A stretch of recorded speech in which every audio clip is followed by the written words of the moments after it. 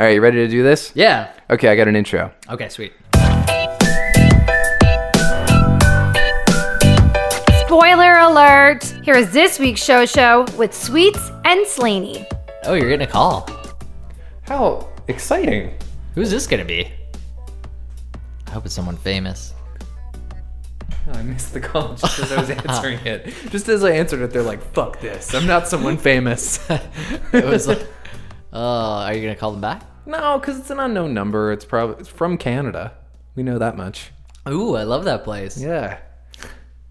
Becky and I were just talking about how in the States they just refer to Canada as if it's just like one place where everything is the same. Right. Like if they say, if you were to go to the States, they would say you're from Halifax, Canada, which sounds so bizarre here. Yeah.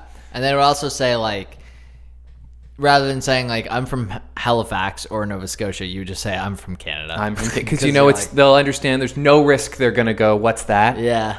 But they're familiar with a couple of cities or places, but they pronounce them incorrectly. Like they say Toronto with a really sharp second T. Sometimes I do that too, I realized. That one's not so offensive. That one's Right. up for discussion. But Montreal is a thing Americans say. Montreal. I always yeah. notice Montreal and Newfoundland. Yeah. Sometimes it's Montreal too. Montreal. The Montreal Montreal Comedy Fest. Yeah, you're right. You're so right. Can I make an observation about you? Sure. You have been working really hard this week, perhaps too hard for a single person. It's not gone unnoticed by me. Thank you. I know. I was saying today, I haven't even seen you. No, I know. I saw you for a moment on Monday, and you were a bit of a zombie. You were, I was you were a just little like- zonked, and I I was was just like, like, this guy's already off to a tired start. I was just stressed because we had to do that 12-hour, like, I basically did like a giveaway on Friday night and a giveaway on Monday night. Yep. And they were both 12-hour days Yep. with like that were kind of sandwiching a weekend. The weekend was fine, but then I was just really in a foul mood on Monday because I had so much shit to get done. Oh, look, I get really cranky if I feel like I'm not getting enough me time. Yeah. Absolutely. It was like that. It was like, why can't I just go home and be done? But I think we're good for like another month. You feel a little better now? Yeah. A little more eased off? Yep, definitely. That's good. Yep. Thank you, though. I appreciate the your acknowledgement. Well, I know that it frustrates me if I feel like I've been working more than any person should have to work. Right. And it's going unnoticed. Yeah. And then you feel like a bit of an asshole for like saying to people like, I'm really tired. I'm fucking going crazy here. I know. Yeah. So, yeah. But I also told people that. And I always do too. I often tell you, in fact. Yeah. And I also kind of was just like freaking out at people. Like people were coming in and I was just like, no, it doesn't make sense. Really, you were temperamental on Monday. Yeah, definitely. Really? More so than like, yeah. Well, what sort of things were going wrong? Nothing even really, just like the putting out fires things. Yeah. Like those kind of things. I was like, well, or like, yeah, just small stuff. I don't want to get too emotional, but like just today I had one of those days where nothing monumental went especially wrong. Like nothing went so catastrophically poorly that it ruined my day Right. on its own. But a bunch of little things came together where by the end of it, I was just like, what am I doing with my life? Really? Yeah, so I had that moment. And then by the time I got home, I was just like on the verge of a total episode because I was like, I can't do this day anymore. This day is just really rubbing me the wrong way. You know, when you meet a person and you don't like them and you're not really sure why? Yeah. That's how I felt about this day. Really? Yeah. Interesting. Yeah. So, do you feel recovered from it, or is it still kind of going on? Becky made quesadillas for dinner, and I had a Okay. glass of wine. I feel a little better now. Turned it around. But that it's only Wednesday is kind of bumming me out. Yep. Yeah. I hear that. Yeah. It feels like it should be Friday. Well, since you've been putting in all these really long days. Yeah. Yeah, I felt that way on Tuesday. Oh, this is our young life, my friend. That's right. We got to work. That's true. All right. We got a few things to discuss in terms of entertainment news. Excellent. Okay, you want to open on the Emmys? Yeah. Because the Emmys are this Sunday, but the Creative Arts Emmys, and really all Emmys are creative arts. Yeah. But anyway, they do like an Emmy pre-show where they get some of them out of the way Yep. the week before. And I just have a couple of notable people who are famous people. We won't go through all of them because a lot of them are like makeup and cinematography or whatever, television awards. But famous people who have won Emmys already in 2017. Jane Lynch won for Best Actress in a Short. Okay. Something called Dropping the Soap. I've never heard of it. Okay. Alexis Bledel won for Best Guest Actress in a Drama Series, which was Handmaid's Tale. This is interesting because she's already been brought on as a series regular for season 2. Alexis Bledel was the Gilmore Girl. Yeah. Yes. That's right. Okay. Rory Gilmore. Mm-hmm. So she's going to be in season 2 regularly. She won't qualify for this category again, but she won an Emmy. And that is just the first of many, many Emmys for The Handmaid's Tale, I suspect. Yeah. Melissa McCarthy won for Best Guest Actress in a Comedy, Saturday Night Live. Right. Guest hosting in which she most notably portrayed Sean Spicy. Sean Spicy Spicer, who said yesterday in an interview that he thinks they should share the Emmy. Ha! I think interesting. He's got a good sense of humor about it, at least. I know. Like, and he's not a threat to the world anymore or to the nature of truth. No. So he's kind of harmless, and I just kind of feel bad for him. Right. Because I think even in the Trump administration, he wasn't the cool kid. Oh, really? Yeah, I think like Steve Bannon probably picked on him. Right. Pushed him around. I get that impression. Lunch money. And he was like, Steve, give it back. Steve, I'm doing this, okay? And Steve was like, no, you're not. Chewing your gum, Spicy? Another Saturday Night Live award. Dave Chappelle wins his first Emmy in his career for Guest Actor in a Comedy Series when he hosted SNL. That's very cool. A rather edgy monologue he gave. Yep. So that's cool. RuPaul won for Best Host of a Reality Competition Series. Okay. RuPaul's Drag Race. Mm-hmm. Seth MacFarlane won for Best Voiceover Performance in Family Guy.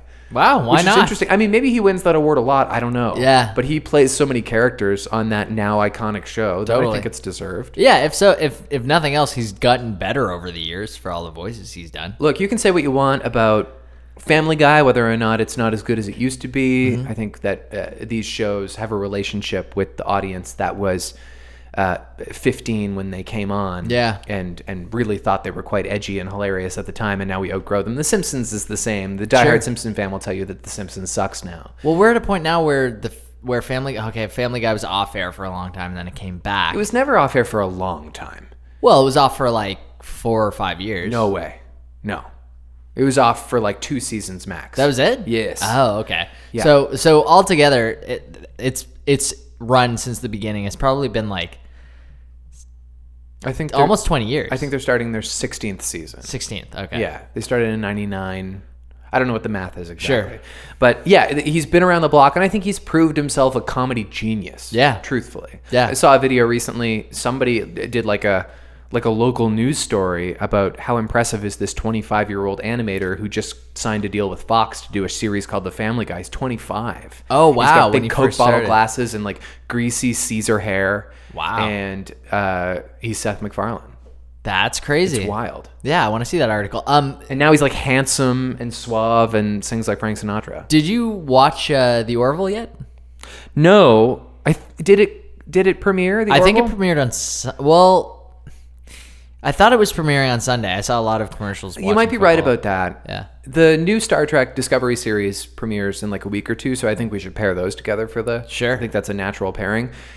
Without getting too into it, The Orville seems to have very mixed reviews. Some are very negative.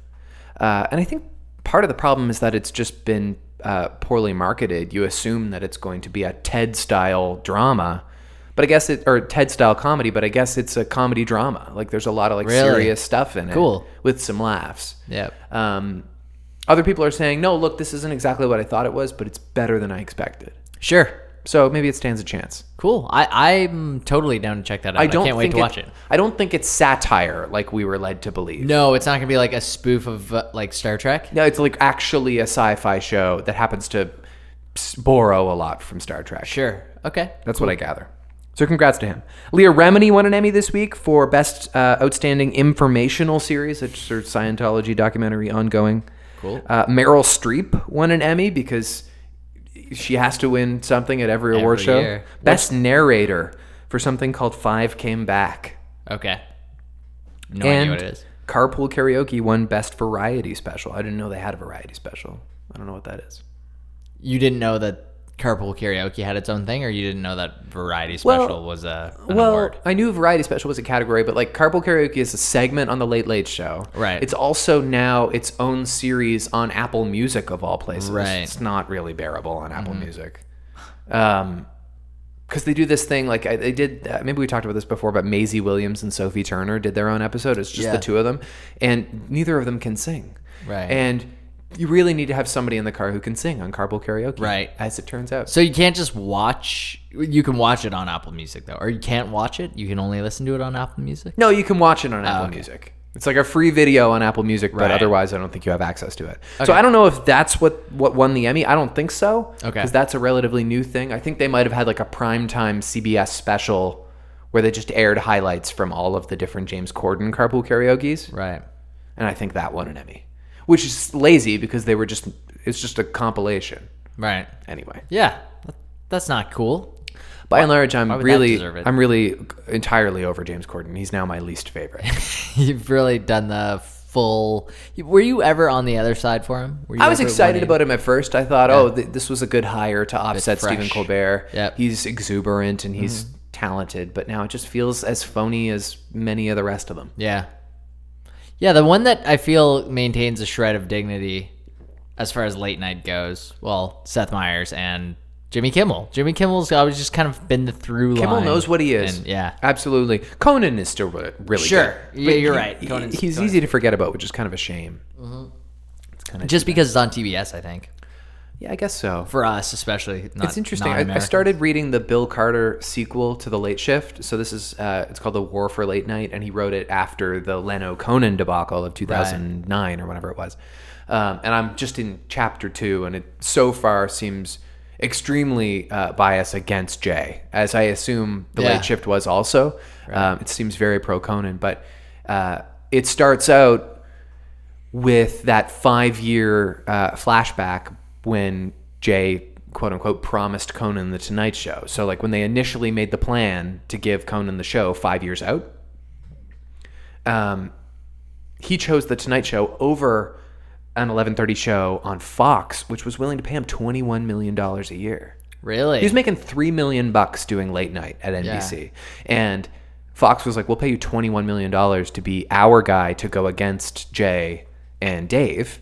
And so he almost took it, but then he was like, hang on, I think I can get NBC to give me the Tonight Show. Right. I want the Tonight Show. Sure. That sucks. And they did, but then he lost it. And now, I mean, I don't know how much he makes annually at TBS. It is his show, the way The Late Show was David Letterman's show. That's a good way to get paid, but it's obviously paid cable, and it's a smaller, or it's not paid cable, it's basic cable. And so it's a smaller thing. He did get a $40 million buyout from NBC, though. That was convenient. Yes. And he got to do his tour. I think he grew a little bit. Does he joke about it at all anymore? Like, I don't think it's funny anymore. I think it's just like, well, why do we need to keep dwelling on this? That was the thing, yeah. But if there's a natural in for it, I think he can laugh at himself. Yeah, like I wonder if people are on saying, my show airs on NBC this Thursday, and if he still does like a No, I don't think that happens so much. No, okay. No. But I think if somebody were to come on the show and be like, oh yeah, my last show got canceled, it's like really a bummer when you have your dream job and you lose it. Right. I think then he would go, oh, I don't know anything about that. Sure. You know? Like if there's an obvious in. Good example. Veep is announced to be ending after season 5. One more season of Veep. Only 5. Yeah, I found that kind of odd too. It feels like it's been on for like 8 seasons. Yeah. I definitely thought that. It wins Emmys every time it's on. I think she's nominated this time around as well. Absolutely. And now knowing that it might be the last time, although she'll probably get nominated again next year because the Emmys are staggered weirdly. Yeah. She won't be nominated for this coming season that is yet to air, so she'll be nominated next year for the Emmy. And I don't disagree that she's spectacular, but it is a little bit tiresome. Mm-hmm. That said, 5 seasons is tasteful. That's not like a vulgar run. I think that's fine. Oh, the big entertainment news of the week. Follow up to our conversation just last week about the firing of Colin Trevorrow from episode 9. Yep. JJ's back for 9. Oh, no way. You missed this? That's great. Yes. I don't know why I miss all of this Star Wars. I think the last week in general has been a wash for me. So fill me in. Sure. No, this just happened yesterday. Whoa. I caught it right away. it was first announced that he was in talks to come back to write and direct Star Wars Episode 9, and then it was immediately confirmed. Right. We're so happy to have JJ back on board. Now, he's producing Star Wars Episode 8, so he's never had his hands out. Right. But it'd be interesting. JJ doesn't finish a lot of things. I don't know if that's ever occurred to you. He gets the ball rolling on stuff, and then he backs off. That's kind of always been his MO. Right. And this will have to be somewhat conclusive story-wise. This might be his biggest project, and I'm happy that he's staying in, because all along I was saying, well, like, okay, Force Awakens was great. Why doesn't JJ just make all of these without thinking, maybe he just doesn't have the time. He's got other things going on. Maybe he doesn't want to. And it can't be because he's too expensive. There's Star Wars, right? I mean, he probably is expensive, but there's Star Wars. Yeah. And you'd think that they would want to deliver the best product. Obviously, there's been some director drama within Lucasfilm lately, and they're like, listen, we can't run the risk of this main... Because remember you said last week, like, as long as the main Star Wars movies are good, we haven't really lost Star Wars. Yeah. I agree with that, and they probably agree also. Mm-hmm. Not that they want their anthology movies, so they're called, to be poor either, but there's definitely less at risk. Right. Yeah, it's you can step out a little bit more and take some risks. I think Star Wars Episode 8 is done, and I think they're confident in it, and so they really want this trilogy to be strong. Yep. Because it'll be one of the great film comebacks ever. Definitely. So that's really exciting. And just today it was announced that Star Wars Episode 9 is bumped back 6 months. So it's going to come out in May of... Cat? Cat almost you got to get out of here. Walked all over the laptop. Yeah, I think she did walk on the laptop. Get away. Oh. Throw her. Throw that cat. Cat was She's thrown. So needy. It's bizarre. And she just walked out. Oh my goodness. To say, fine. Yeah. Anyway. So they're going to release Star Wars Episode 9 May 2019. Mm-hmm. Now it's bumped back to December. And everybody on Reddit, I'm sorry, that's my only source of being connected to the world, but everybody agrees Star Wars is really suiting Christmas nicely. Let's just keep them at Christmas. Yeah, I love that. I love the idea of that being part of the Christmas season. Being like a Christmas break thing that you can go do. Now, Han Solo's coming out next May. Mm-hmm. And what's the one that's going up against Avatar? I don't know. Is that still maybe happening? Star Wars 9? Maybe it's not though, because Star Wars Episode 9 got moved. Is Avatar supposed to be coming out this December? No. James Cameron just started work on principal photography. Really? He is so delusional. It's bananas. Yeah. He is so delusional, thinking we want 4 more Avatar movies. 4 more? Any at all. Yeah, 5. It's a series of 5 films. Oh and it's been like, what, 8 years since the last one? Yeah. We're a different world now. We don't care about that anymore, man. We don't care. He's going to have to make it pretty enticing for us. You're going to have to make it like VR. Yeah, honestly. Because that was the star of Avatar before was the 3D. 3D is so passé now.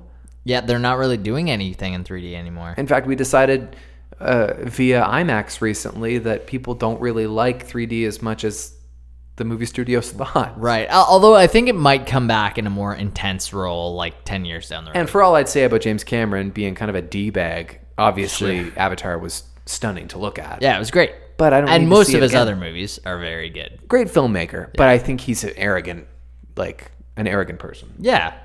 Come on, pal. Yeah. Jeez. New study finds Rotten Tomatoes does not have an impact on the commercial success of a film. It's been like a big topic this year. A lot of movie studios blaming Rotten Tomatoes for helping for keeping their films from being successful. The prime example was Baywatch. I think Baywatch tested really well, right? And it was extremely poorly performing in the box office, namely because the reviews were so poor. Now, to blame Rotten Tomatoes is really kind of silly because Rotten Tomatoes doesn't produce any original content. It's just an aggregator of a bunch of different reviews that exist from different publications that aren't in cahoots with one another. They individually submit reviews for a film and decide whether or not they thought it was good. Right. A lot of people unanimously decided Baywatch was bad. And so maybe people didn't go because everybody said the movie was bad. But regardless, you can't blame anything except for the quality of your film. Who did this study that was like, it's conclusive?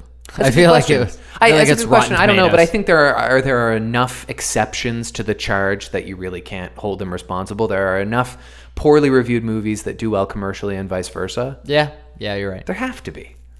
Yeah, I don't think it's ever really hindered me. I mean, maybe if there's something that totally tanked on Rotten Tomatoes, I wouldn't be really stoked to go see. Can you think of a movie that is not technically a good film, but you love it anyway? Yeah. Well, there's plenty of those. There are a lot of rom-coms that Surf I feel that way about. Ninjas. Surf Ninjas. Surf Ninjas. Have you ever seen Surf Ninjas with like Rob Schneider, an early 90s movie? It's an Never. awful movie. It's one of those like, how did this get made kind of movies. And like some of the Fast and Furious too, like they're so ridiculous. Yep. They're absolutely outlandish. There's scenes where people are driving through Rio being chased by 20 cop cars. The cop cars are smashing into other cars, clearly killing the person and rendering their families like still chasing Vin Diesel. Still chasing Vin Diesel. Like rendering their families completely like, the patriarch of the family is now dead and we now need to like live on the streets. No one's thinking about this at all in the movie, but like it's so it adds a whole different element to it. It's so funny and so ridiculous that like people are supposed to just be cheering on these villains that are robbing a bank. Talk about commercial success though. Oh, those exactly. movies are enormous. Yeah. Becky and I went to see Home Again with Reese Witherspoon this weekend. Okay. We were drawn to it initially because we're both big sappy Nancy Meyers fans. Mm-hmm. As it turns out, it's Nancy Meyers' daughter who wrote and directed this film, and her mother just like funded it. She just produced it. So it kind of has the visual aesthetic of a Nancy Meyers film and none of the charm or class. So what's an example of Nancy Meyers? Nancy Meyers made like her most recent film is The Intern with Robert De Niro. Okay, sure. So she makes like rom-coms that are like of a pretty nice caliber. Yeah. Like good actors. Yep. It's Complicated with Meryl Streep and Alec Baldwin as Nancy Meyers. The Holiday with Jude Law and Cameron Diaz. Sure. The Parent Trap with Lindsay Lohan is one of her calling cards is Nice Kitchens. You see a nice kitchen, it might be a Nancy Meyers rom-com. The Parent Trap I watched like 2 weeks ago. Great movie. Yeah. Oh yeah. It holds up. Holds up. But the other one that I was gonna say was what's the one with Jack Nicklaus and Diane Keaton? Did she do that one too? Oh, maybe. I think she did. Gee, what was that called? Shoot. That was like his last movie. He hasn't done a movie in so long. Yeah, he did that one with Morgan Freeman where they were like old men trying. And I think that might have also been you mean? The Bucket List. Yeah. But it was before that. Shoot. What was the name of that movie with Diane Keaton? It's not Something's Gotta Give.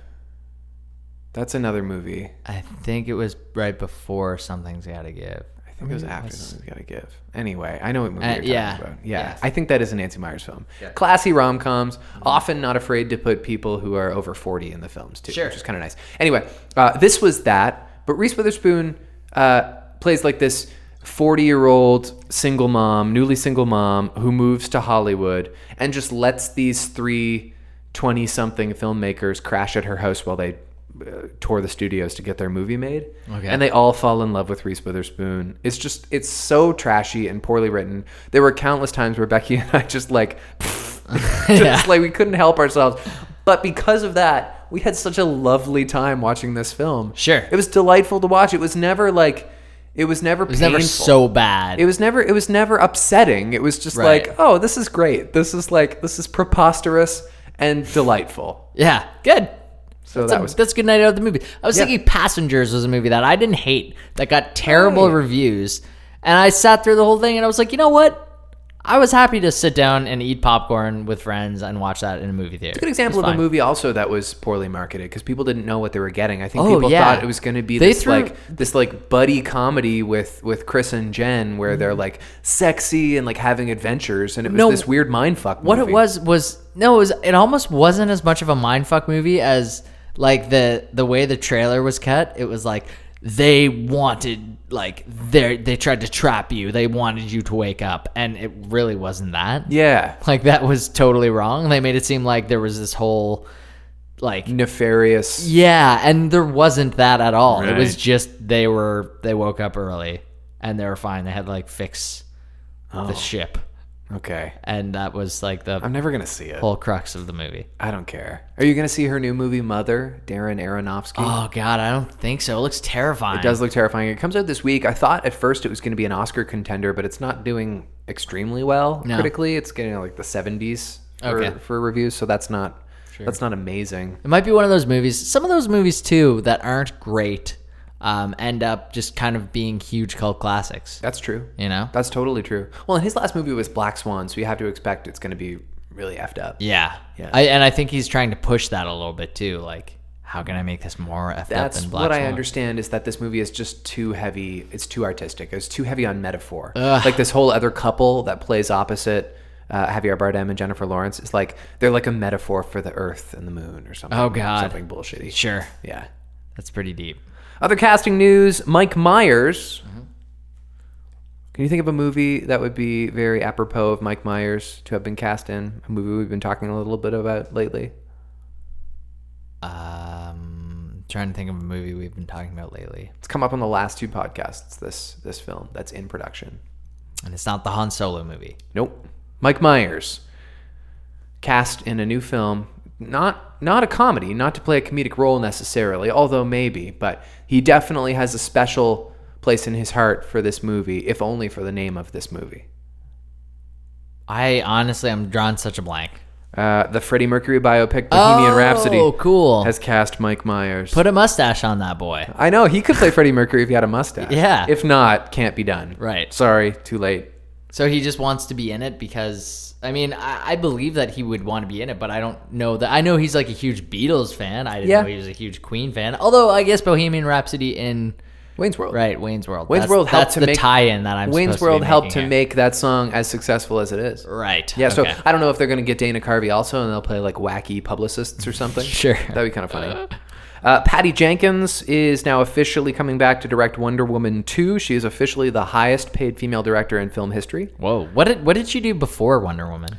That's a good question. Was she known? She must have been known, but I mean... I don't think she was known before Wonder Woman, like in the a mainstream Hollywood circle, way. She was like probably... Yeah, I think people probably thought she's she's really cool. But, she could do it. But I don't know. I don't know what her resume entails. Okay. Besides the huge success of Wonder Woman. I started watching Wet Hot American Summer a little bit. The show? Yes. Yeah. The latest show, which is like in the 90s. It's like 1991. Are you a fan of this overall series? Yes. Because all I've seen is the movie. Becky made me watch it when we were like first going out. Yeah. And she loved it, and I don't really get it. It's the whole thing is almost kind of like from an anti-comedy standpoint. Yeah. Like, and even in the first one, like what they're doing now versus what they were doing then is so different because they're just introducing jokes that aren't really jokes.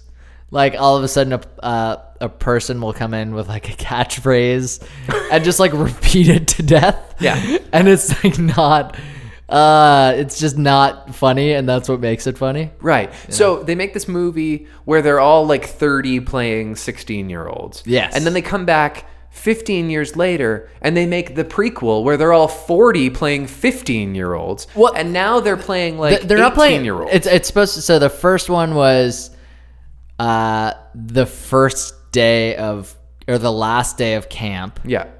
The second one was the first day of camp in that same year. Okay. And this one is that in the first movie, they make a joke about, hey, let's all meet back here in 10 years. And this is that. And there's a whole thing about, is Michael Ian Black? Yep. Who's like, okay, like, well, let's make it for 9. And someone's like, well, let's make it for 9:30. No, in 10 years, we're going to know, we're going to get it.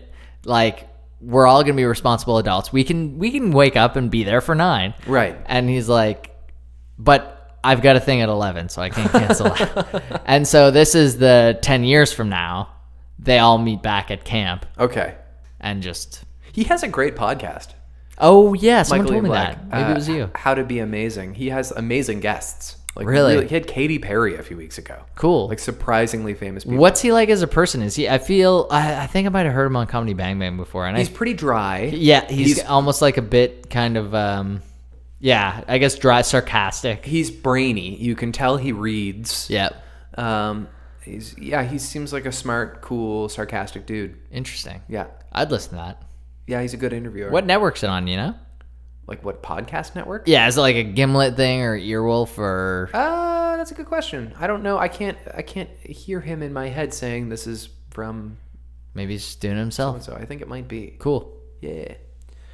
Liam Neeson announced he's retiring from action films. I don't disagree with that move. No, he said himself, I'm like 60-something. Yeah, he really got super lucky with Taken and then pushed it so hard for the next 10 to 15 years. Well, he kind of had a backwards movie career for an actor, which is that he started in like fancy Oscar-winning art films and then became an action star. Well, it's like the reverse McConaughey. Well, and the action began with Lord of the Rings, or Liam Neeson's not in Lord of the Rings. I don't know if it started with what? Liam, are you thinking Viggo Mortensen? Liam Neeson's in Lord of the Rings. Liam Neeson is never in Lord of the Rings. Who are you thinking of? Are we sure? Okay. Who do you think he plays in Lord of the Rings? I don't remember. This is embarrassing for you. I don't remember character names, but I'm positive that he's in Lord of the Rings. Not Viggo Mortensen.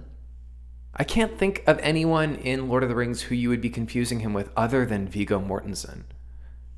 Or like Boromir. It doesn't matter. It's not. We're talking about like Qui-Gon Jinn, Schindler's List, Taken, Liam Neeson. I don't think Liam Neeson's in Schindler's List. Yes, he is. I think that's Ray Fiennes. No, he is. In fact, he might be Oscar Schindler. We have to look it up. Okay. I could be wrong about that one. I'm not going to hold as sturdy on that one, but he's super not in Lord of the Rings. Schindler's List. Yeah, stars Liam Neeson as Oscar Schindler. It does? Yes. I thought I looked that up a couple years ago. Ray Fiennes plays Eamon Goth. I thought I looked this up a couple years ago and thought, what? That's not Liam Neeson? Liam Neeson is famous for such things as Schindler's List, Star Wars Episode 1, Batman Begins. What is going on Taken. with my mind? He was in Love Actually. That I know. Ted 2. Rob Roy.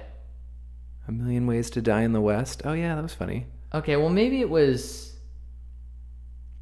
Yeah, it definitely was somebody other than Liam Neeson. This is embarrassing for you. I need you to know that. Yeah. I don't know where the action thing started. I don't know at what point he became an action star. God, I'm realizing what an asshole I must be sometimes when I'm just talking in public. And you're insisting on things? People are like... I must do that so much. Not even necessarily insisting on things, but just like in passing conversation saying like, oh my God, yeah. And like he was in Lord of the Rings. He was so good in Lord of the Rings. Lord of the Rings is like everyone knows the cast of Lord of the Rings too. Like I can't even figure out who you think he would be. I must have been Viggo Mortensen's character. I guess Aragorn. Viggo Mortensen's definitely younger than Liam Neeson. Yeah.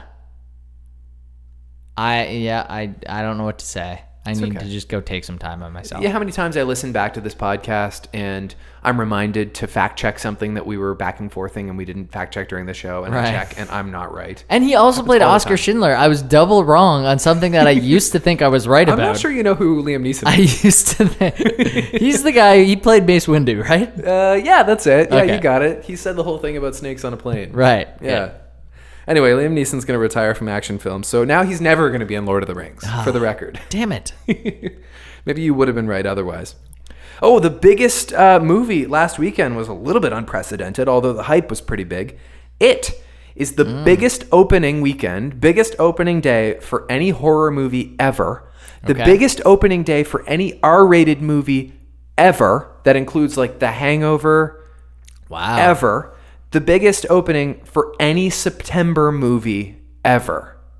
$50 million in just one day. It's only third all year behind Guardians of the Galaxy 2 and Beauty and the Beast. Wow. Huge for a horror niche movie. So Guardians 2 was the biggest movie of the year? No, Beauty and the Beast is. Beauty and the Beast was? Yeah.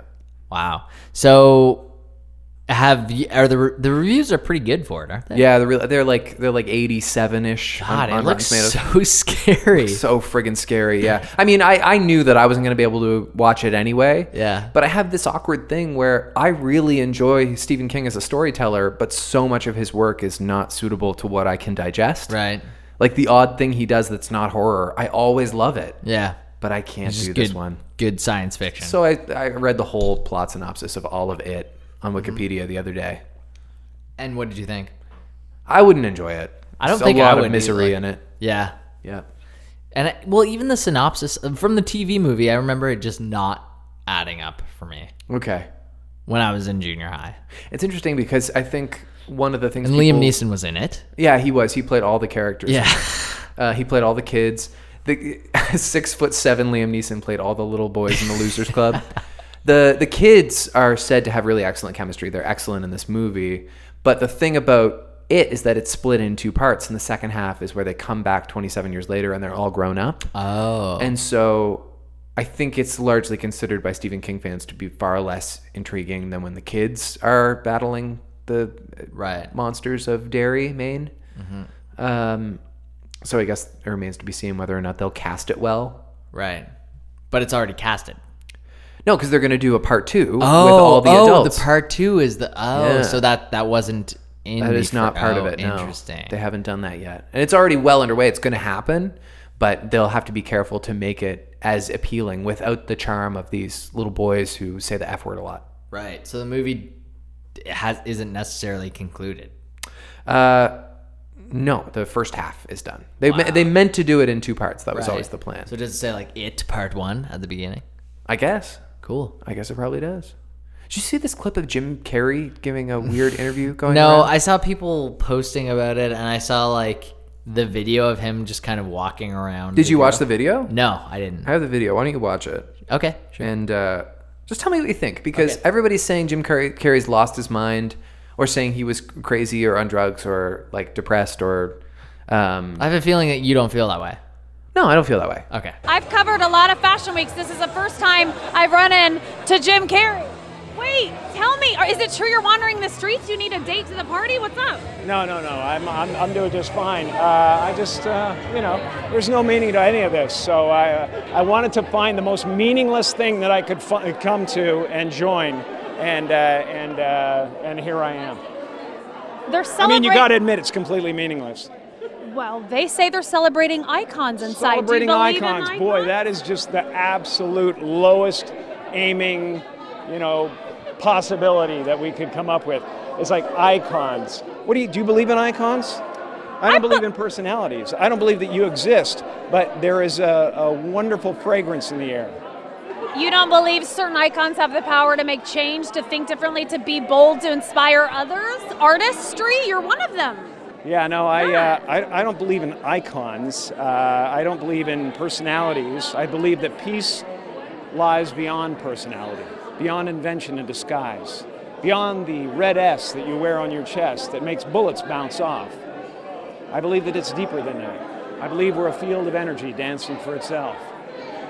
And I don't care. But Jim, you got really dressed up for the occasion. You look good.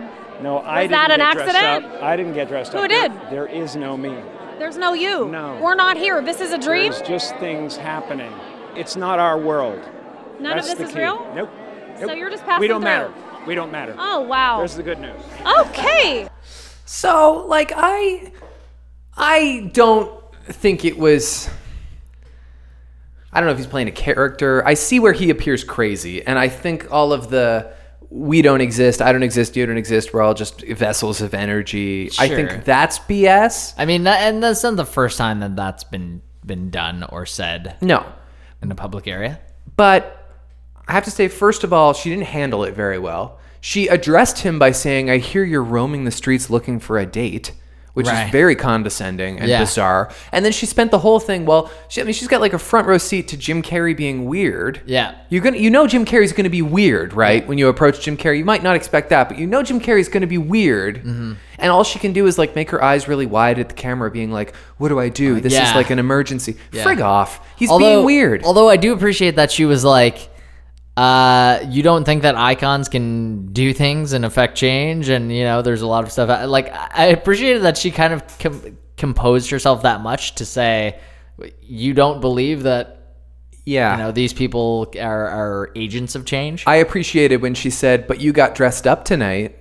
Because he's like saying this fashion week thing is such bullshit. Right. Like, she's like, but you're in a nice suit. You look really good. He didn't really have a good excuse. He actually looked like he matched her. Like they both looked like they were in very sparkly dystopian industrial steel suits. They kind of looked like the Hunger Games, didn't they? Yeah, it was like kind of a weird, shiny navy blue thing going on. Well, I think it was a little bizarre and maybe arrogant.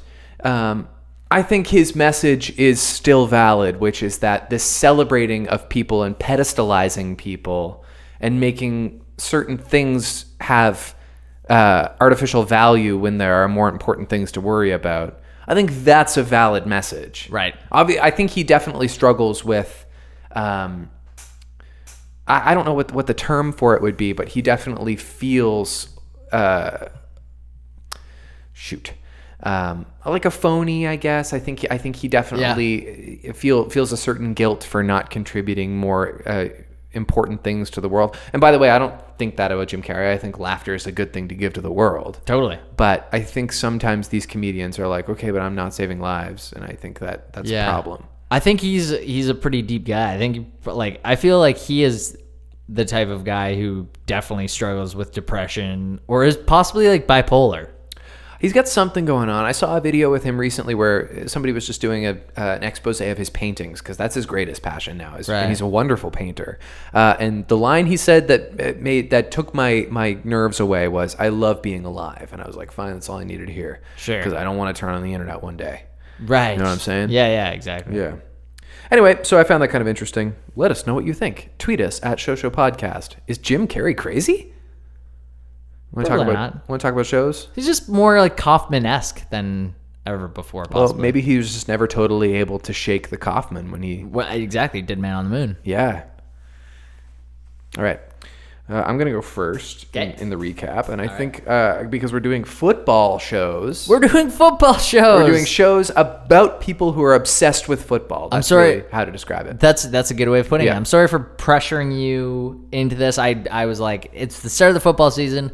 I have this weird obsession, even more so now that I'm really into fantasy football.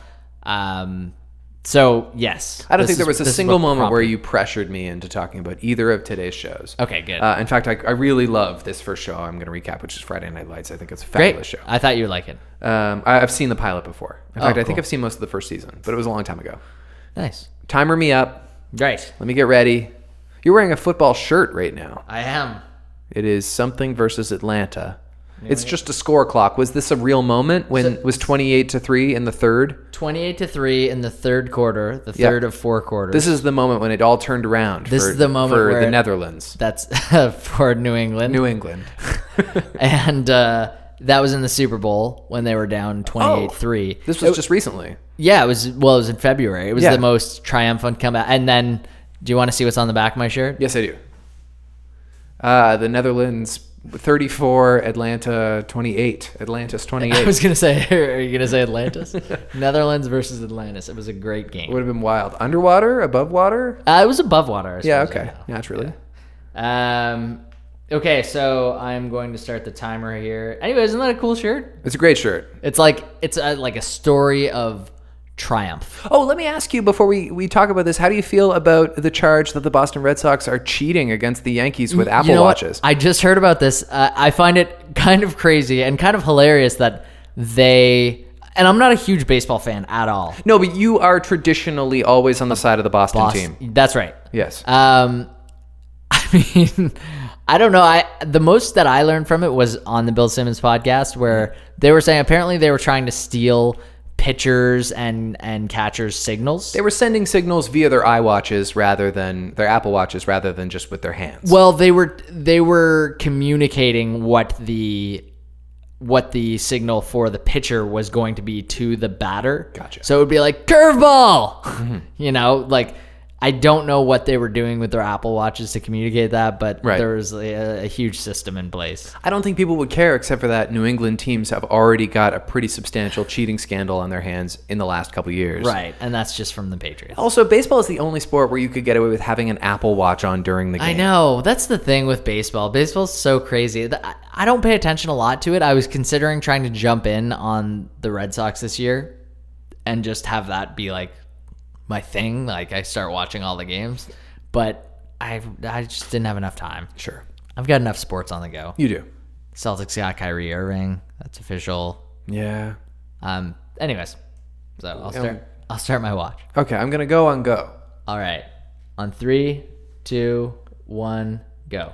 Bud is the new coach of the high school football team in Dillon, Texas, where everybody in town is obsessed with the high school football. The big game is going to turn everything around. The star player is the quarterback who has a chance at being perhaps the greatest football player in the world someday. But during the final game, he breaks his neck and has to be medically evacuated. They almost blow it for the final game, but they end up rallying together and winning the final game. But oh no, it looks like he's never going to walk again. Right.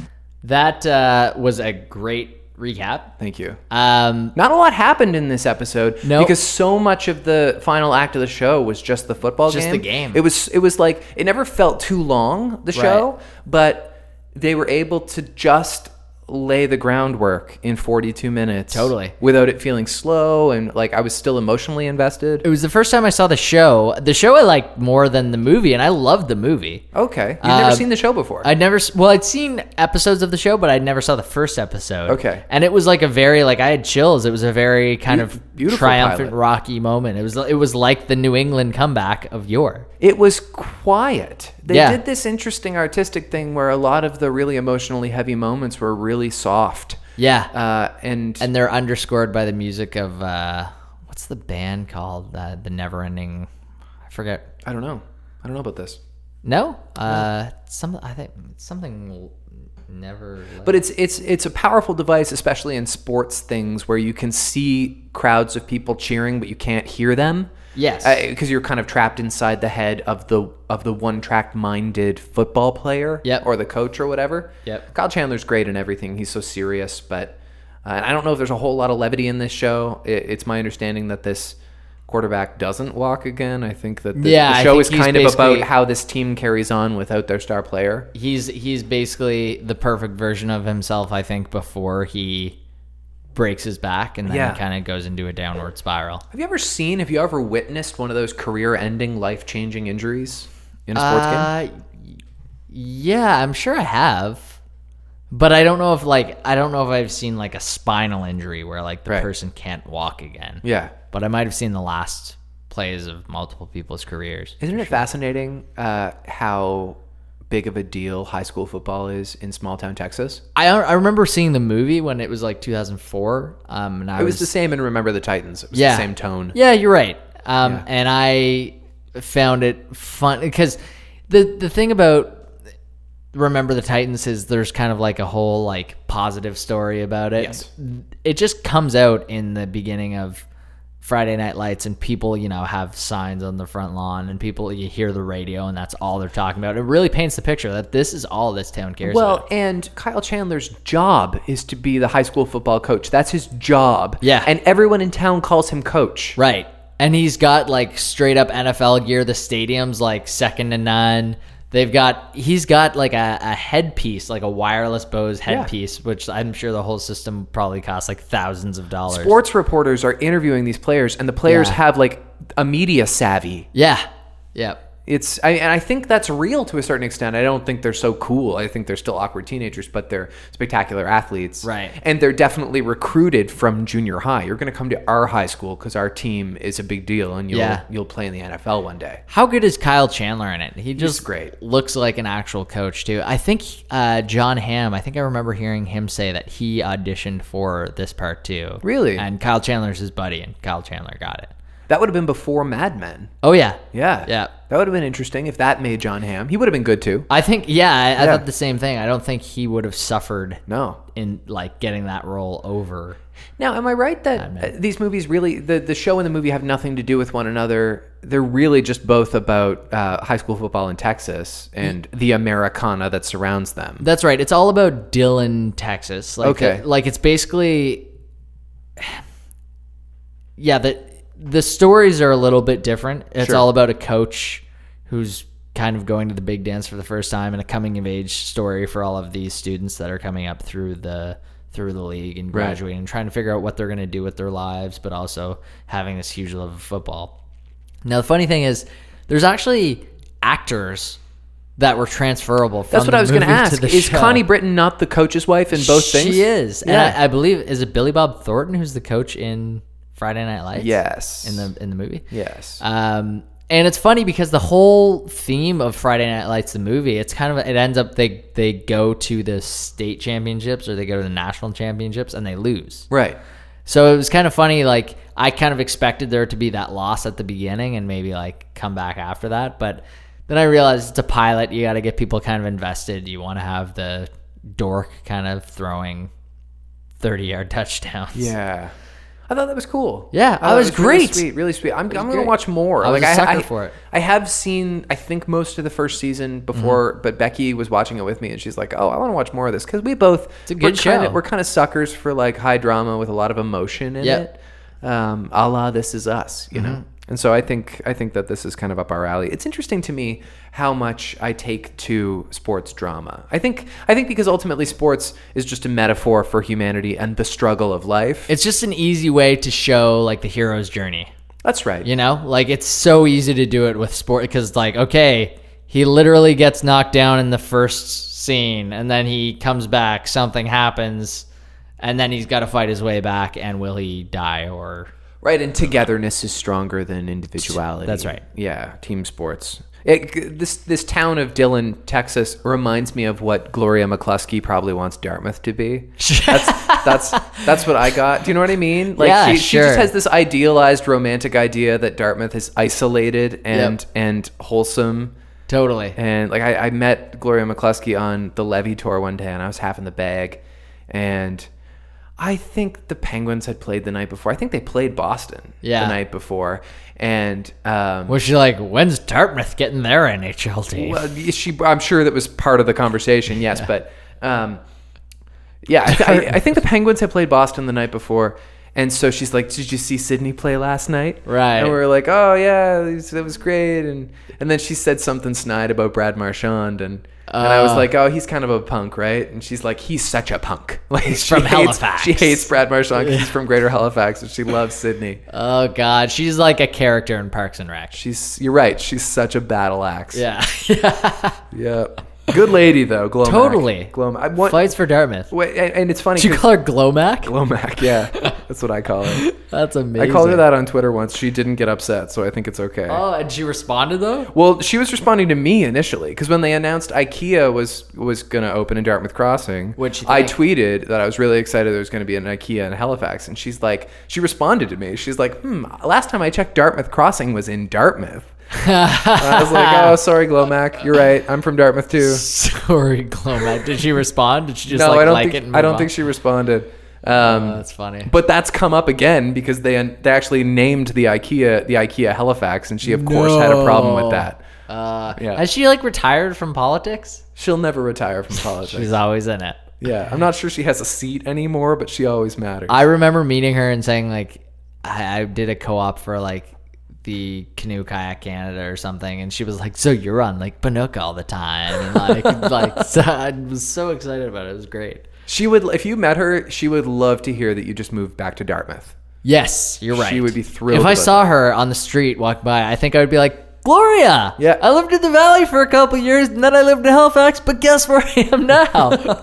And I was in Cole Harbour before that, so you kind of stole me away. Oh yeah, no, she'd be thrilled. Nice. She's a sweet person, but she's, sweet local counselor who's passionate and comfortably in her 70s, I think. She is a Leslie Knope in her 70s or 80s. Yeah. You're right. Because Leslie Knope would have an edge when she got older. You're right.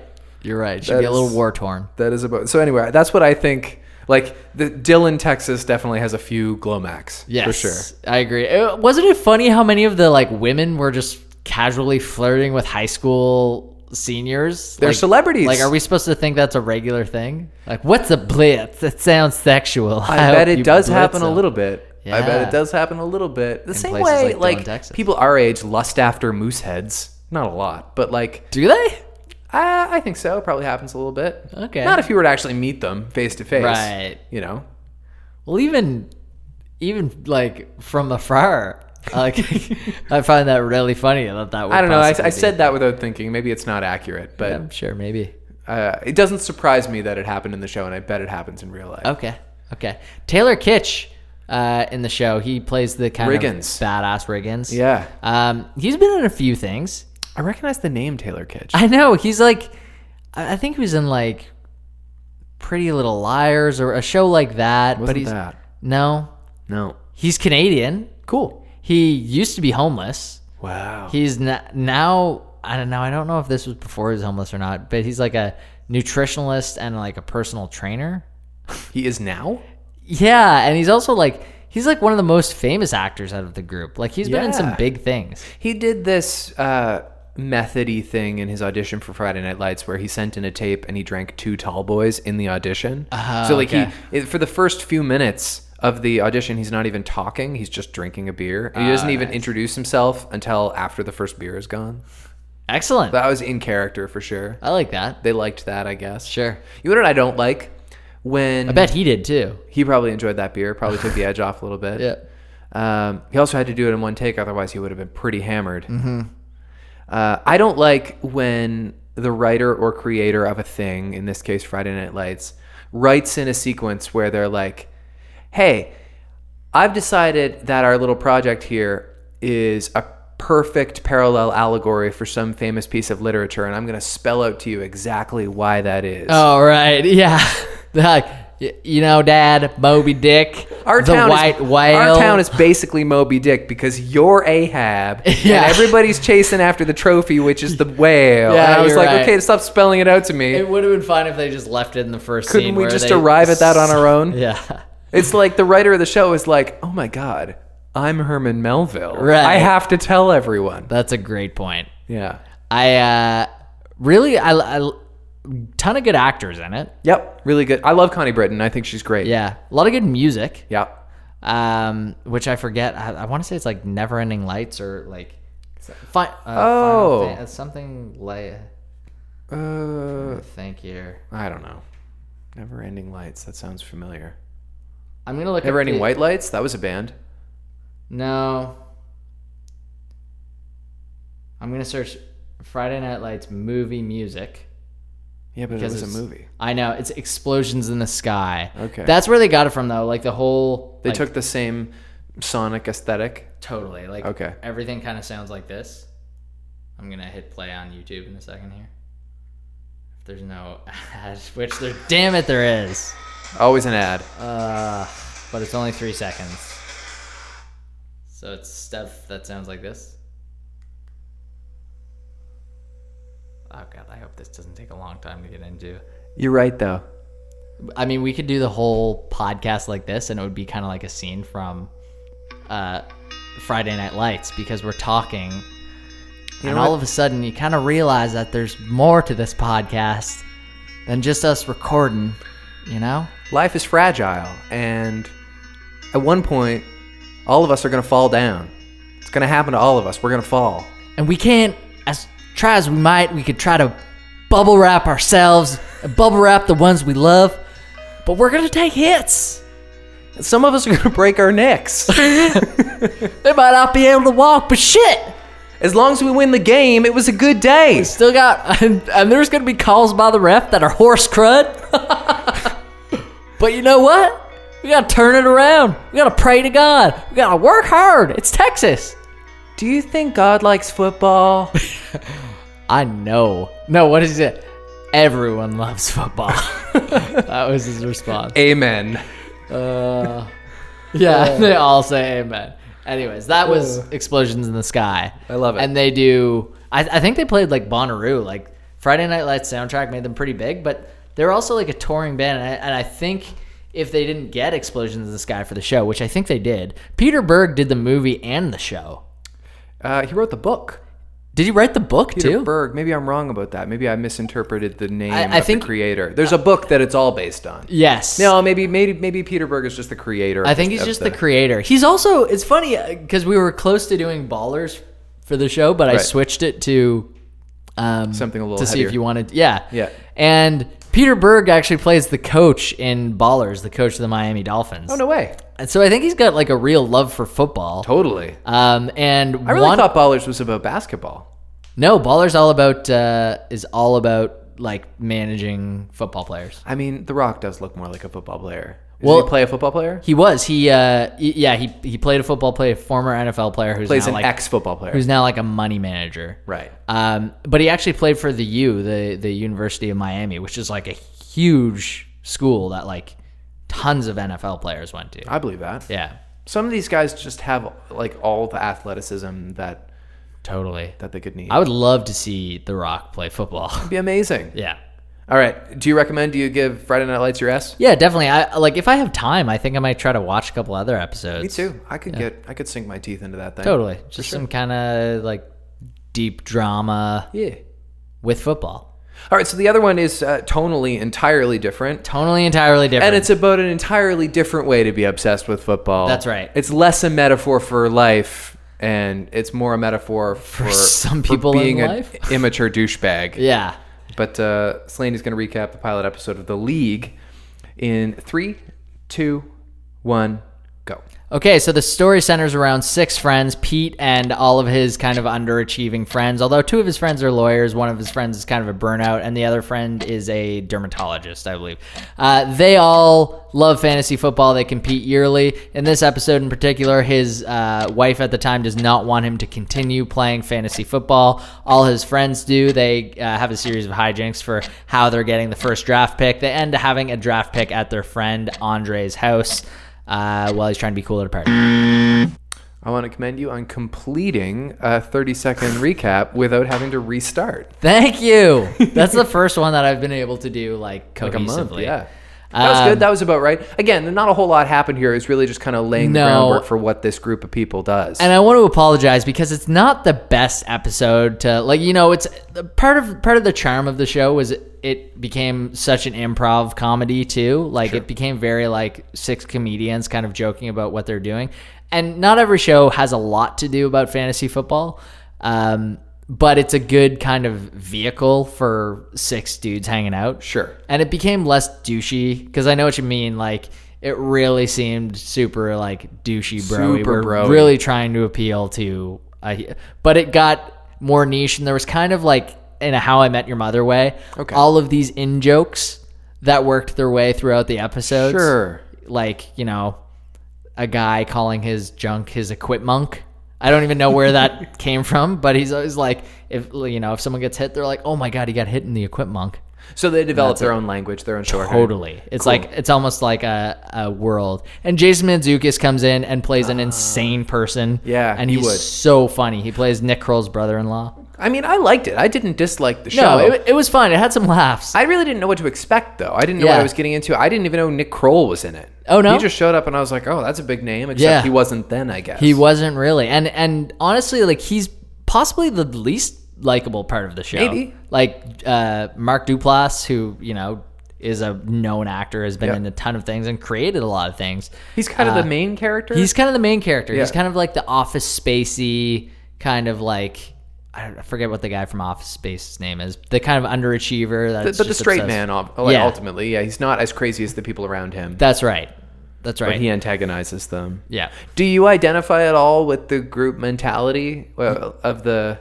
Because you still are friends with a lot of your buddies that you've known for 100%. Years and years. In fact, I could probably read you some of the messages in our fantasy football thread that we have going on right now. Just trying to see something that's like one of my friends writing, Gray, you feeling Thielen? Thielen is a receiver, and then said, JK, Gray has been asleep for 7 hours now because he's a dad. Right. People talking about like the general... I texted that Jen said that Drew Brees, who's a quarterback for the New Orleans Saints. I know who Drew Brees is. You do? Okay. Yeah. Well, that's not that obvious. Okay. He goes on Ellen sometimes. Right. That's actually part of the point. Jen said, Drew Brees seems like a nice person. And I said, why does he seem like a nice person? She's like, I don't know. He's like friends with Ellen, and he just does a lot of nice things for people. And then there was a side-by-side picture of him versus the other quarterback he was playing. And my friend said, and he looks way less insane than Sam Bradford. And it's just an ongoing thing. I was texting in it before walking into your apartment today. Can I just say that there are some people who are crazy about sports, and there are some people who are crazy about like celebrity pop culture. Mm-hmm. And there's some overlap. Some people like both things, but it's not uncommon for you to be one or the other. And so many people who love sports, think it's so stupid to be obsessed with the personal lives of celebrities and who's dating who and who's playing what in what movie. And people who love movie stars and tabloid culture would never text their friends about what's going on lately with Taylor. They would never have like a conversation that's just strictly about this thing. That's true. I thought you were going to say there's no crossover between the people that liked one thing and like the other. No, there can be crossover. It probably doesn't happen all the time. Right. Yeah, I know. It's funny, like, and I've developed such an obsession. Essentially, it's all just people loving watching Millionaires. Yeah. But I've developed, like... sports obsession and obsessing over the personal lives of these people. Totally and different. Deciding he just had a kid, so he's lazy on the field now or whatever. Yeah. That is just a different kind of celebrity worship. Right. Yeah, you're right. We, well, no, that was us actually just razzing our friend. Oh, I see. Who had the kid. Oh, I see. But it was interchangeable with talking about an athlete. I think so. Although, like, we essentially don't really care about the people. There are some personalities, like in the NFL, but overall, I think we're just so competitive with each other, right? And we like talking shit to each other, and we just want our team to beat like our friend's team, right? I think of my friend Duncan, who, and I don't want to name him, but he wouldn't care. Sure. Duncan knows nothing about movie stars and singer-songwriters, and he would not be able to tell you Jake Gyllenhaal from Matt Damon. I don't think he could. Maybe he could, but I remember one time he was telling me all about how funny Steph Curry's wife is, and I was like, you realize this is the same, right? Ayesha Curry, yeah, and she is funny.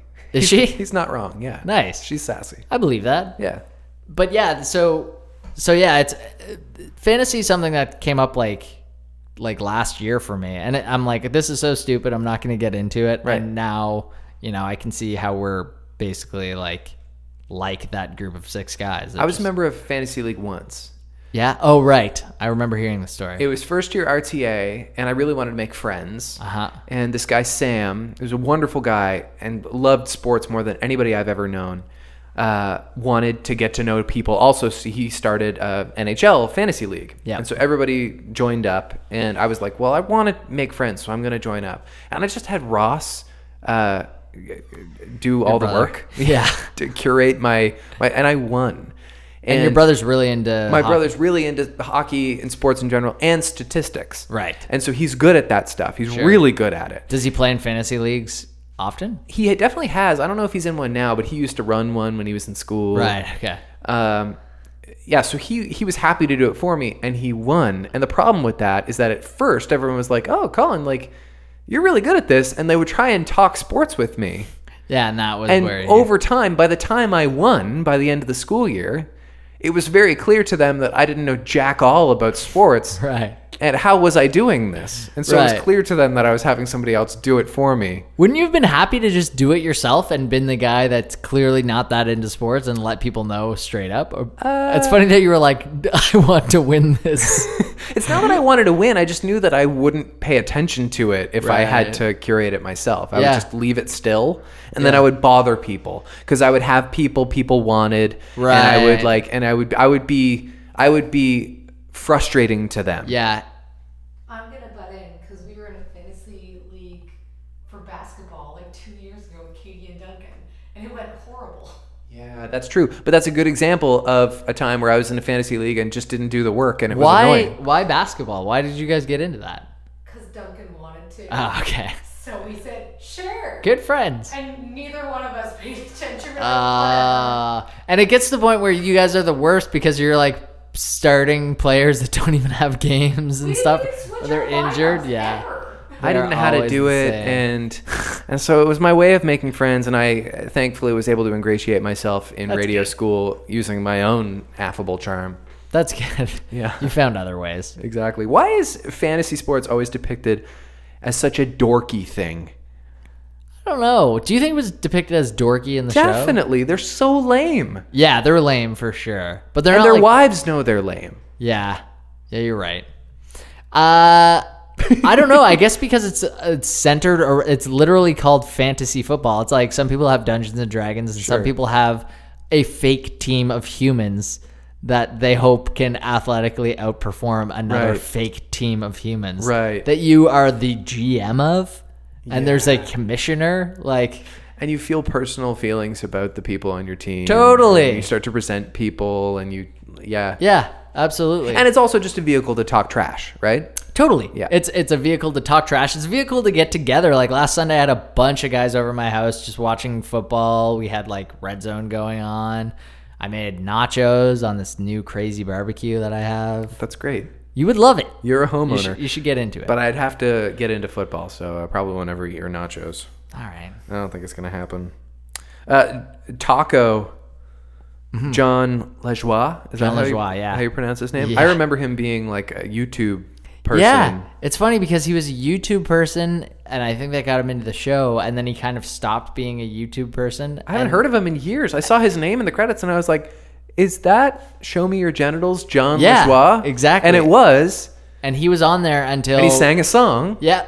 And he didn't do that frequently, but it's funny because he's kind of like the one standout comedian that I'm like, I've never seen him on anything else. You'd think we would have seen him on Just for Laughs. He did the show. He was Taco for like 6 or 7 years. Yeah. Even if he was just like another version of Dimitri Martin, you'd think he'd have a special by now. Yeah. I don't know what he's doing. And I think he was like a pretty promising JFL comic, like a Just for Laughs, like up and comer. Yeah. But it's interesting when he's singing that happy birthday song, which is like really vulgar. Yeah. It's funny and everything, but it was so ridiculous to me how long the parents waited before they cut him off. Yeah, I know. You saw it coming from a mile away. Of course. How dirty it was going to get. Yeah. And it got even dirtier. But they let him go like 3 verses. Yeah. Yeah. Anyway, I thought it was pretty funny. I don't have a whole lot of notes on it. No, it was really like that was pretty much it. There's always, I feel like they really took a cue from Seinfeld with a lot of the episodes. Like It all kind of ends with, like in the first episode, it seemed like Ruxin was trying to take the kid's shirt off, but he was just trying to get his jersey back, and then the parents walk in, and it's what are you doing? Like, it's always kind of a series circumstantial.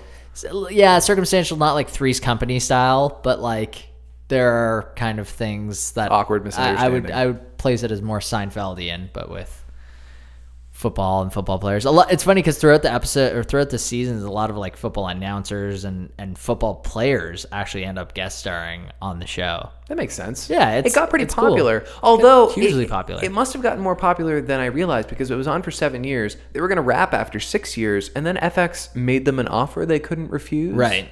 Which is wild to me because I didn't even know the show existed then. Yeah. Yeah, it was like kind of an underground, like if you talk to anyone who, in any fantasy league, if you said, oh, did you watch The League? There's a lot of people that would be like, oh yeah, definitely. Oh, that's so interesting. It's kind of one of those like, it's almost like, what's the show with Adam Devine and... Workaholics? Workaholics. Yeah, it does have a similar tone. Yeah, yeah. Less kind of like obnoxious and like they were clearly, a little bit more writing going on there. But yeah. Fratty. A little fratty. Yes, fratty is a perfect way of describing it. Like I think a lot of university kids, especially in the States, would be. Speaking of fratty, did you know that this show used the word frittata in lieu of the word retarded? No. I read that today. I don't know if that. I don't have any evidence to prove that. Oh, you mean like throughout the? But that FX, like the word retarded, is against FX standards of practice, so they don't allow that word. But they just use the word frittata instead. I don't know. I almost just wonder read if there's that more today. backstory to it than like if it's like built into an episode. Well, that would be the wise thing to do. Right. I don't think it just came up like. But I'm not sure. It's not just like when they show The Breakfast Club on TBS on a Sunday afternoon and they have to change the word fuckhead with like dipstick or something. Right, and there's all these there's all these like cop shows that are like, you think I'm just sitting around here eating pineapple all day? What was the word they censored from pineapple? Well, it was like we're actually not allowed to say donuts on our network. It promotes a negative. If you could use like a fruit or a vegetable instead, it would be really good for our kids. Our kids. I won't say it, but it was a cat related word. A cat related word? A P word. Sweets. Oh, I see. Yeah. I see. So I was like, gotcha. I was just sitting around eating pineapple. Okay. And you could see the mouth clearly go one way because it's like a close up on this person's face while they're saying it. Right. Do you recommend the show, The League? I recommend the show, The League. you got to get past the first episode. Yeah. I didn't even watch the first season at all. I think I came in around like the third or fourth season. I don't know if I can recommend it based on the pilot. I have every expectation that it has its moments if you know that world. Yeah. But because it's so not my speed, even though like I like the comedians and everything, Yeah. it's like really like it's a little exclusive. And also there's episodes where I don't think like fantasy football is mentioned. I'm sure Like, that's true. It's just around or it might be like mentioned peripherally. I'm sure you're right. But based on just the pilot's perspective, I probably won't give it my seal of approval. You're not going for it. Yeah. Not that I hated it. Yeah, I felt kind of bad after the first episode. I was like, shit, that's the one that Sweets had to go in on. Just 20 minutes. It was Yeah, just 20 minutes of you're my time. And it wasn't bad. I'm not going to watch more. Sure. We will watch more Friday Night Lights though. Okay, great. Jada Pinkett Smith and Will Smith just sold their beach house in Hawaii for $12 million. Whoa. Juxtapose that. Did you know that Michael B. Jordan comes into Friday Night Lights? I did know that. I did not. I just found that out tonight. I saw that today, and I was like, he keeps showing up in these dramas. Right. About the struggle of the American dream. That's right. The economic strife. Yeah. And then Will Smith's there. And Will Smith was his cameo in Friday Night Lights was jarring, to be honest. Right. Especially when he showed up in character as Hancock. I found that He just flew over like he was doing the like jet salute while there was. He was in place of the blimp. Yeah. Over the football Yeah. stadium. It was just Hancock The flying. MetLife Hancock. Yeah, I found that odd. $12 million if you want to buy his beach house, but you have to be very comfortable with living where Will Smith has lived. Well, I was gonna say economic strife, and then you got this guy fucking grandstanding with a $12 million house. I know. I don't know if I could live in a house where Will Smith lived. He's like the stuff that might have happened there. I don't know because I don't know The Will Smith. polyamory. No, that's okay with me. I don't know. I don't really That's know. okay with you. I guess that's okay with me. I don't know. I don't really can't put my finger on it after 56 episodes of this show. But end of the day, I don't trust Will Smith, and I would recommend that others not either. It's about trust. It's about us. And I can't trust Will Smith. So, Never trust Will Smith.